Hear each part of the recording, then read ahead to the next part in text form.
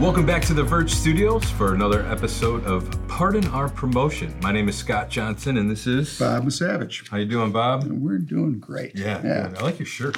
Yeah, thank you. Got little cocktails on it? We got cocktails. Nice.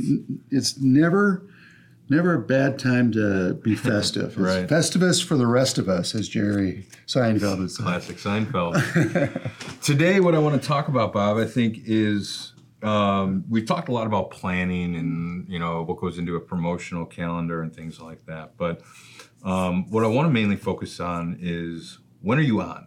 When are we on as performers? When does the show start? When does it end? And what does kind of that look like? And what's the mentality behind that? And specifically, we spend all these hundreds and hundreds and hundreds and thousands of hours of planning. What are we executing? How much are we executing? And how do we take advantage of the time that we are executing? Yeah, that's really a great topic. And I'm going to, again, go a little tangential. Yeah. A buddy of mine, Rick Brenner, he kind of challenged me last year. He said, what are we really? And Rick is a owner of a team out east, New Hampshire Fisher Cats, and he said, what are we really good at? And I'm trying to figure it out, and we're having breakfast together. He goes, we're really good at selling. We're a sales organization, and we operate a facility. So we're good salespeople, and we're good operators. Mm-hmm. And I said, oh yeah, that's true. And that's what really the bulk of any off season is for almost every sports franchise in the country. They spend, the calculation is, 2,000 work hours a week for what we call a normal work. It's 50 weeks times 40 hours, right? 2,000 hours. But in sports, all of you can attest to the fact that 2,000 hours is like you're just getting started. Right. A lot of people put in a lot of extra hours to work in sports organizations. So, but even if we just use the 2,000 hours a year scenario, we take it times a 20-person front office. That's 40,000 hours of labor that you're putting into preparing to be open for a certain amount of hours, and so if you're a baseball team and you've got 60 shows and and maybe the shows are let's just say 3 hours. 3 hours, sure. And then you got an hour pregame, that's 60 times 4, 240 hours. You just put in Compared to all that planning. 40,000 hours. And you're open for 240. Crazy. Yeah. And it's funny is a lot of these teams do really good for 40,000 hours, or maybe 38,000 hours or whatever. Yeah, sure. 39,800 hours. And then the last 200 hours when they're open, they forget about being on, because they're actually good at sales and good at operating. And the show is what you're talking about. Right. How do we put on a show and be on, and when do we start it, and when do we stop it, and what do we do during it? Yeah, so what kind of things are we doing to maximize, we're talking about, the 300 hours or what have you. Yeah, let's use 300. We'll just use 300 for sake of argument. And what kind of things can we or should we be doing to maximize those hours in the show? Well, I guess first of all is to understand that, to be blunt. If everybody in your culture knows that those hours count. I guess I'll go another tangent, different way. Trade shows, our company used to go to trade shows a lot. And, you spend all this time. Anybody that's gone to a trade show and actually displayed at a trade show understands that all of the effort, the logistical effort of moving your product to a trade show, displaying, you're buying plane tickets and hotel rooms, and and the trade show. We one of the places we used to go as a baseball winter meetings. The trade show is only open from like 10 to 4 on one day and 9 to 6 the next day. So let's just say 10 hours. Okay, I've just spent tons of time, resources, people. And so then you get to the trade show, and I would just find it fascinating. We're sitting in a trade show, and you see somebody like that isn't even manning their booth. Or they breaking down 2 hours early because they have to catch a plane. I'm like, oh my goodness, all these resources are going into this and you are wasting time. They're like out to lunch. There's a little tag on there, but like, do you know how much time per minute you have spent on that booth? Right. And the same thing, you take 40,000 hours of labor and you take what that costs of labor per hour and you try to put that over those 300 hours and then you add your game day people to it. There is per minute how much time is like how much effort is made for that per minute of that 300 hours. Yeah. We need to be on. We need to be on every minute from gates open, from the very first game of the season, actually even before gates open, till the last fan leaves at the end of the season. You have to be focused on being totally on during that entire time. Yeah, so that's things like, welcoming people as they come in, or, on the opposite end of that, as they leave, making sure your host is at the gates and your promo team's at the gates. And, absolutely. Thank you for coming, and thank you for, experiencing this performance with us. Absolutely. I read somewhere that the fan experience, either I attended a seminar or read that the fan experience starts with your first contact with the fan, right? Mm-hmm. And so that first contact might be an outbound sales call. It might be the fan logging into Ticketmaster or whatever, to buy that ticket. How is that experience starting? And that experience, of course, manifests itself as the day gets closer. Is the team or the facility sending out emails? Thanks for buying a ticket. This is what's going on tonight. Right. And getting people excited to come to their event. And then of course the experience goes into getting in the car. And one of my kids is really in a pissy mood today, so that's breaking down the experience a little bit. So we're battling traffic. And the access to the stadium kind of sucks because there's construction or whatever. Then we finally get to the stadium and we're facing parking. How has the fan experience happen there, mm-hmm. right? That's our first real touch. Yep. Is who's parking us? If they got a smile on their face, they're saying welcome, and they're actually maybe even cracking a joke as the people are coming into the parking lot. There's your first really in-person touch of a fan, and then it goes and progresses on from there, right? Yeah, one thing that I found helpful when I've consulted with teams is, they always describe baseball as being romantic, Well, so when I think about the experience, and, I've often thought, how do I convey what the experience should be to teams rather than just giving them stuff to do? I want to paint a picture, So, I'm almost writing a book about someone's experience to the team, explaining how it should affect their personality, explaining how it should affect them, how it should make them feel, what their senses should feel like, and whatnot. And I discovered that it's, the show is completely romantic too. There's an art to what we're doing here, and then there's an art to the execution. Whether it's, you mentioned that parking guy, the parking usher, whether he has like stickers that he can hand to the kids in the car, like little things like that sets the tone for what they're about to experience. They're gonna, when they enter the gates, you're gonna get the smells, you're gonna get all that. So, mm-hmm. Capitalizing on things like that and adding to the experience, making sure your mascot's out there with the kids early on, mm-hmm. And having that experience. So there is something that's completely romantic about what we're doing, and it is an art form. It is an art form, and you go to a Broadway show and they've practiced for months. Well, first of all, the actors and the entertainers have been making it a career out of it, right? Yeah. So they've been going at it for years, and then they practice the show for months before they open their gates. And every sports event in the nation has got that live performance piece to it. Yep. With hardly any practice. Right. But they need to focus on that. They need to actually teach that, that parking lot attendant and the ticket taker at the front gate, and you've probably seen it. I know I have. I've literally seen ticket Nazis, right? Mm-hmm. Like the soup Nazis. I was talking about Seinfeld. They're like, they're just stoic and they're mean, and you stay in line and don't, and all that, instead of, hey, welcome. This is going to be fun tonight. Yes. Right? Yeah, exactly right. Yeah. I mean, they're I've been to stadiums with complete opposite experiences as far as just the way the staff embrace the show. And, we've talked about that in the past, how important it is for all the staff to, buy into the culture, buy into the show mentality, especially, once those curtains go up, we're all on. Mm-hmm. So, there's things that, we talked about the parking, there's things you can do before the gates, even in the email communication ahead of time, things to get ready for, the day before your ticket is for, getting an email from the team, things to get ready for your show and what to expect. It all kind of builds into that experience and can really maximize the time we're going to have with these fans or these audience members, rather than just coming for a 3-hour game. Yeah. So let's take a fan through.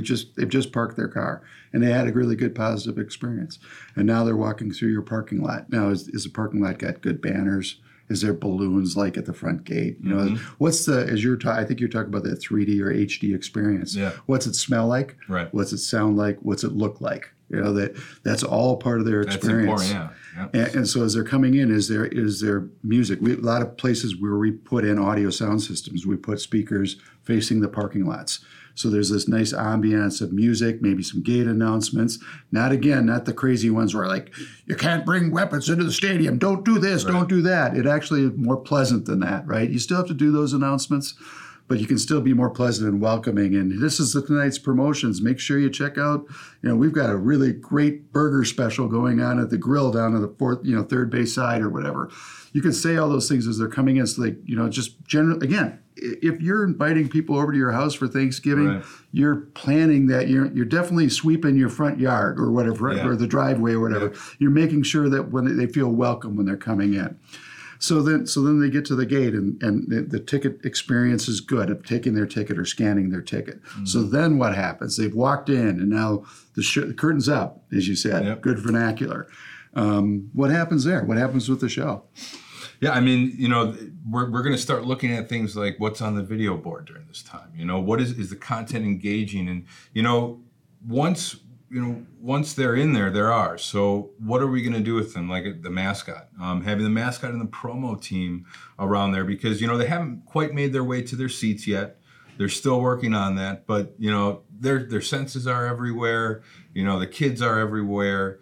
And, the mascot and the promo team are going to be that's a good opportunity for them to take pictures, have step and repeats, things like that right out front by high traffic areas. Have the kids sign up for some in-game stuff right there. You have your booth with your promo team, and they're signing up people for this race in the 5th inning, or some kind of water balloon contest in the 6th. And those promo team has to be active and engaging. Yes, I've seen a lot of them that, again, zombies that are walking around are just no energy. Right. Because again, when people are walking into the stadium, a lot of them are confused. First-time fans, as we told in a different podcast. People are smart, crowds are dumb, yep.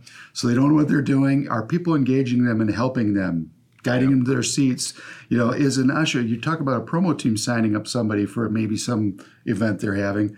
Why can't an usher do that when the usher sees his family coming down? But that's engaging. That's at 300 hours where the concession people are part of the show. Mm-hmm. The ushers are part of the show. And the usher sees a little kid. Have you ever been here before? Oh, my goodness, we got some things. You should check out the Kids Zone. Yep. You could go over to that booth over there and sign up and be actually on the field for something. Yeah.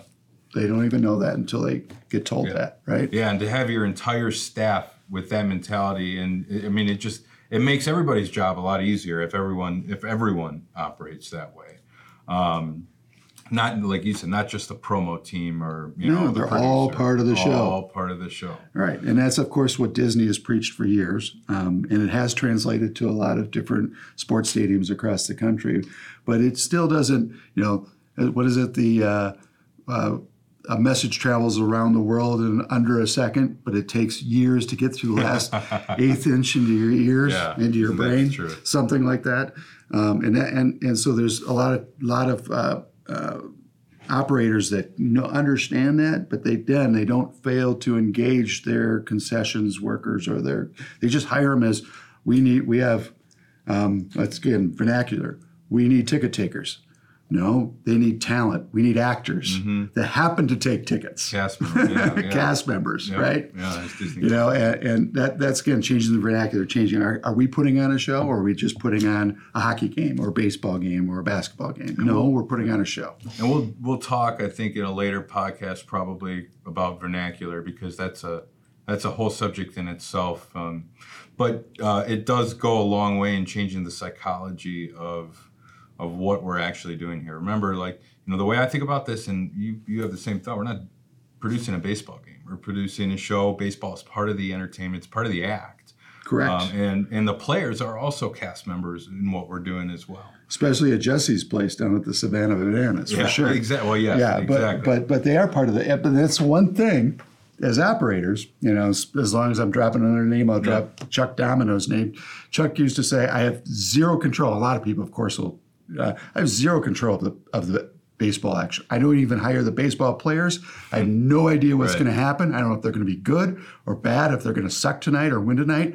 But I know what I can control. Yep. The rest of the fan experience. Yeah, completely. Yeah. And as we've said earlier, the fan experience starts before the curtains go up, and it's found in many areas of the ballpark.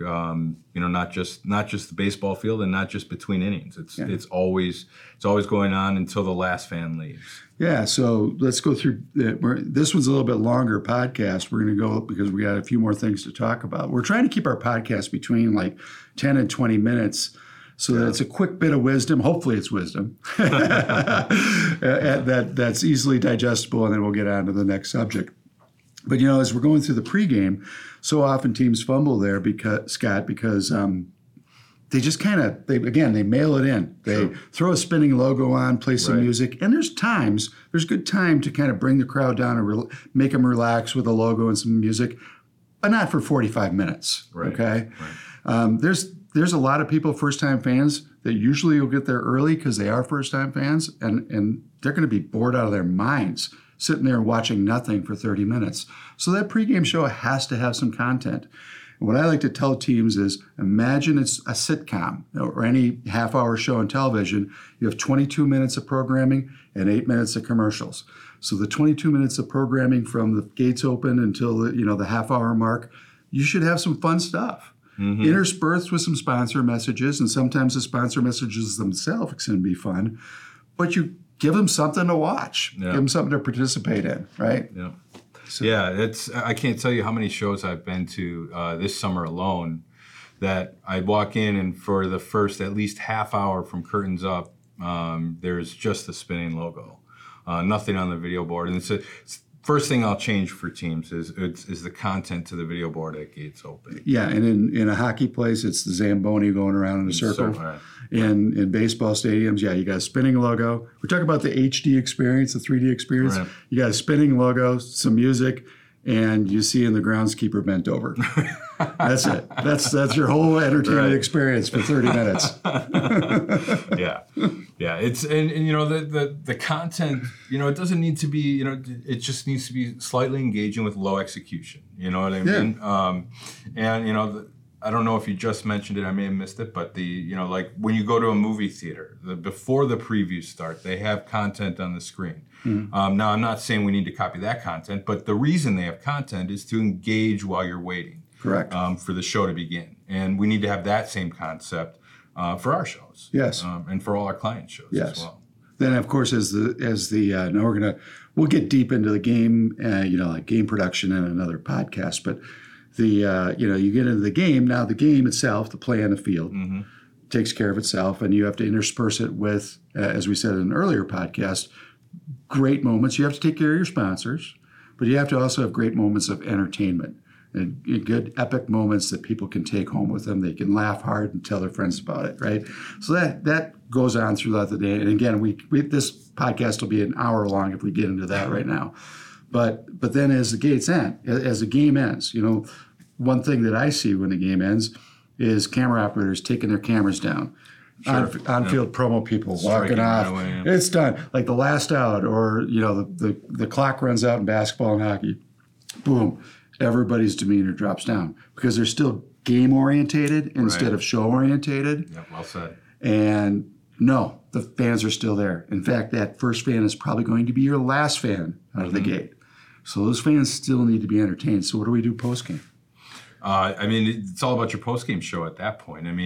Like I mentioned earlier, having the promo team, having our mascots, having our, the promo team signing autographs, for goodness sakes, just for the kids. Like, they should be more part of the show. Having them at gates, having your host at the gates, thank you for coming, interviewing a player is always, that's good for their game. It's good for the show. It provides that level of interaction and engagement for the fans. Yeah. But yeah, what have you seen post game? The host at the gates, highlights on the video board. Play of the game, sure. You know, the music keeps going. You know, a lot of times all of a sudden it's, we have our game day budgets. Oh my goodness, we got our game day. We got to cut people, 15 minutes early because we got to maintain our game day budgets.